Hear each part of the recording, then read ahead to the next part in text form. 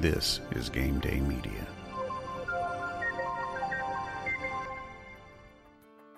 For all the latest in education and political news from around the state of Texas, visit my friends at TexasISD.com.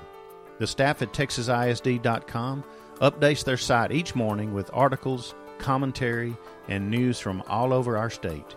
If you have one site to bookmark and visit every day, it should be TexasISD.com.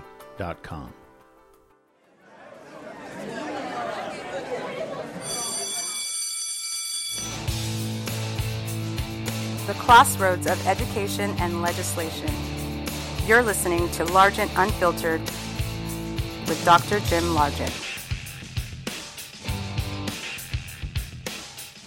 I want to welcome you back to the podcast, and I apologize for taking a several-month hiatus.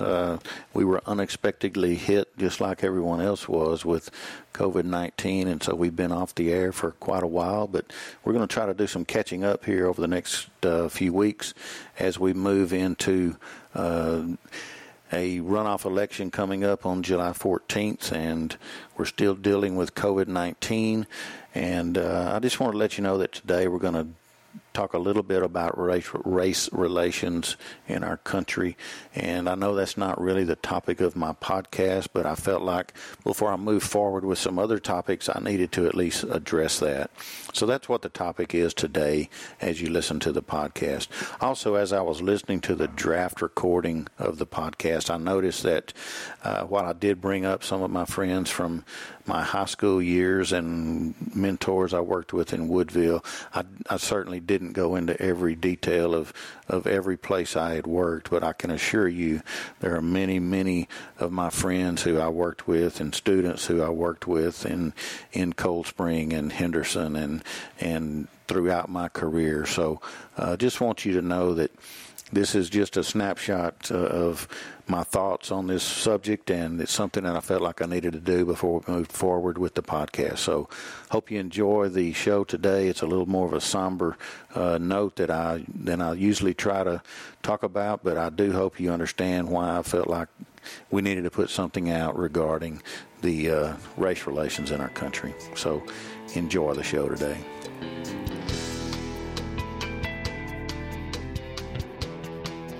I know that summertime is the time when your business offices are going through their projects and getting budget ready and contracts ready for the new year.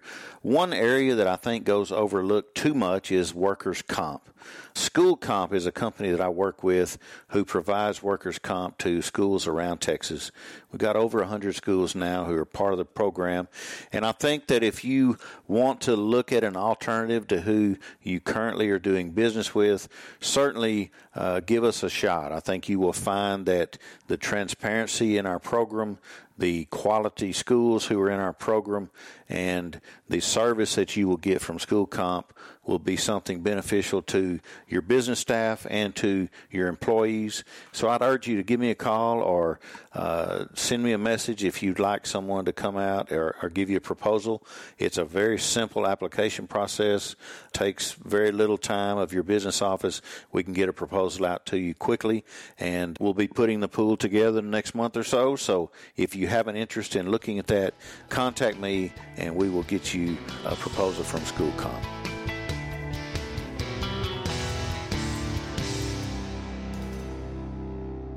I want to welcome you all back to another edition of the podcast, and I really wanted to come back and talk a little bit about the COVID-19 issue and how that affects schools and some of my thoughts on that.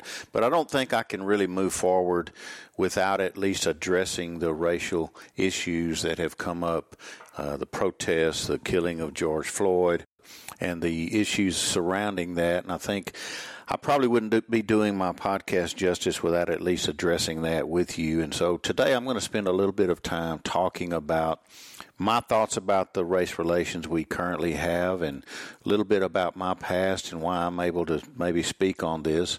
And, you know, there's been so much being said about this, and it's really raw with a lot of people. So I'm just going to give you my thoughts. And the great thing about a podcast is if you're not interested in what I'm saying, you can always turn it off or move on to the next episode or whatever you think you need to do. But I feel like I need to at least address this from my point of view and talk about some of the issues that go along with what we've been witnessing in our country. The first thing I'm going to say is this. I know I'm a middle-aged white guy who lives in the suburbs of DFW, and some of you are probably asking, what in the world would you have to say about this? So I want to give you just brief background about why I do think I have a unique perspective on this situation and from some of the experiences I've had. You know, I grew up in deep southeast Texas, and I don't know what the percentage of African Americans were in our school and our community. I'm guessing it was probably 20 or 30%, but I know that on our teams, our basketball, football teams, the percentages were much higher, probably well over 50%. I was just looking in my high school yearbooks. If you go back in 1982 and 83, I was looking at my yearbooks, and I just happened to be the only white guy on our basketball team. I guess I knew that, but it never was a big deal to me. I was just playing basketball with my friends, and so that's one of the issues that I think is at the root cause. You know, we are in 2020, and we are so separated by our tribes or our groups or our cliques or whatever you want to call them, that we don't take the time to get to know each other. And I honestly think a lot of these situations that we see and we hear about could be prevented if we just get to know each other a little bit better. And so, you know, I'm glad that I came from a diverse background. I came from a background surrounded by people who were minorities, and they were my friends. Like I said before, we went to school together. We played sports together. We came to each other's birthday parties. We spent time with each other on the weekend, and so they were just my friends. And I look back and I can call Skylar Levice and Ramsey Levice and Raymond Blewett and Freddie Lard and Joe Kelly and Dennis Hall and Jonathan McCullough. I mean, I could go on and on about calling out kids who were my friends, but they just happened to be black. And like I said, we went to school together and we played sports together, and that's just the way it was. The first job I had straight out of college, our athletic director was a guy named Melvin Houston. Melvin was the athletic director at the time I was hired. He had been a long-time football coach in Woodville, Texas, and he was a black man. And, you know, I worked for him my first job out of college. We had a diverse staff, and, I mean, it was just normal for us to spend time with each other. Don Jackson is a friend of mine we started together in Woodville. We've been friends for over 30 years. He's now the superintendent at Grapeland ISD. But we just didn't see color, I don't think. We were just friends. And the staff that Melvin built, we were all included as a family. When after football games, we would go to somebody's house. We'd go to Coach Houston's house with his family. The next week, we'd go to someone else's house, and everyone was invited, and all our families were invited, and we were just one big family. And the guys on the staff especially, we spent every weekend together, it seemed like. We were going fishing or camping or spending time at each other's houses or having parties. And again, we were all included. And so I guess I was spoiled in a good way early on in my career to be surrounded by some very positive role models who happened to be African American or black. And you know, Melvin was a great mentor for me. He was a great person to work for. He's probably still, after all these years, he's probably one of my favorite people that I ever worked for. And, you know, I love the guy. And so I don't understand this nonsense with why in 2020 we're still dealing with the color of our skin and how we're different, and somehow that makes one group bad and one group good. It just boggles my mind. I guess I'm very blessed to have been raised by great parents who taught me that, You respect people until they give you a reason not to respect them, and you treat people nice until they give you a reason not to be treated nice, and you trust people until they give you a reason not to trust them.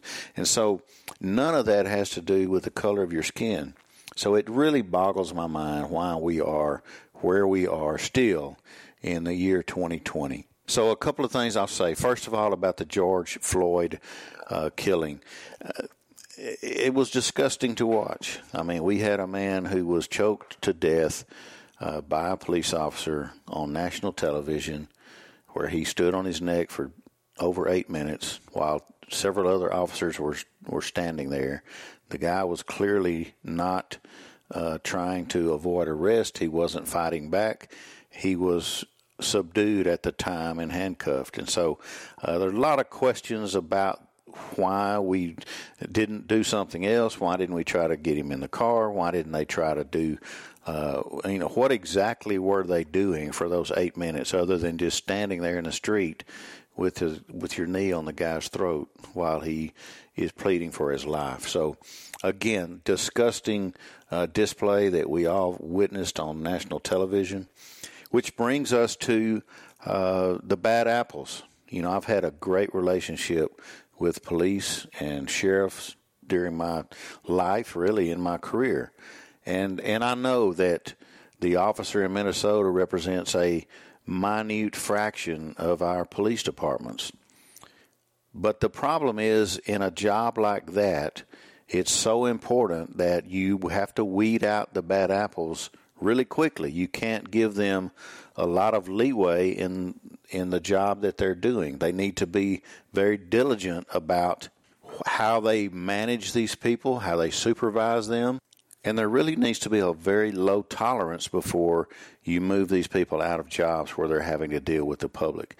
I don't know if he said this, but Chris Rock is attributed to saying this. He said, American Airlines doesn't come out and say, boy, we have most of our pilots are really good pilots, and most of them can land the plane every time. But there's a few out there that are not real good at landing.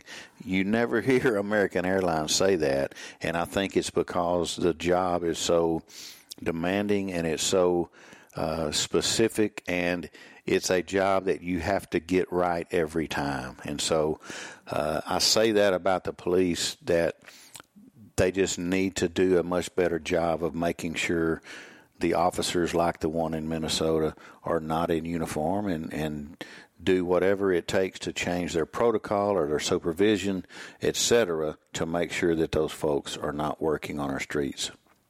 The other thing about this situation that I will say that is very disturbing to me, and it's very disgusting, and it's why I don't participate a lot on social media. I'm on there a little bit, mainly for my family or business reasons, but I don't pontificate a whole lot on social media. I don't share a lot of things simply because of what has happened with this. The first thing that you started seeing on social media is people trying to make Mr. Floyd out to be a bad guy. So that's the first tactic that these people who are, I can't tell you how horrible people these are that will do this to a man who died on our streets. But anyway, there's a group of people out there who immediately after something like this happens, they begin sending out messages to try to disparage this guy's background. And I haven't done my own background check, and I don't really care. But they were sending out these messages about he was a criminal and he'd done this and done that.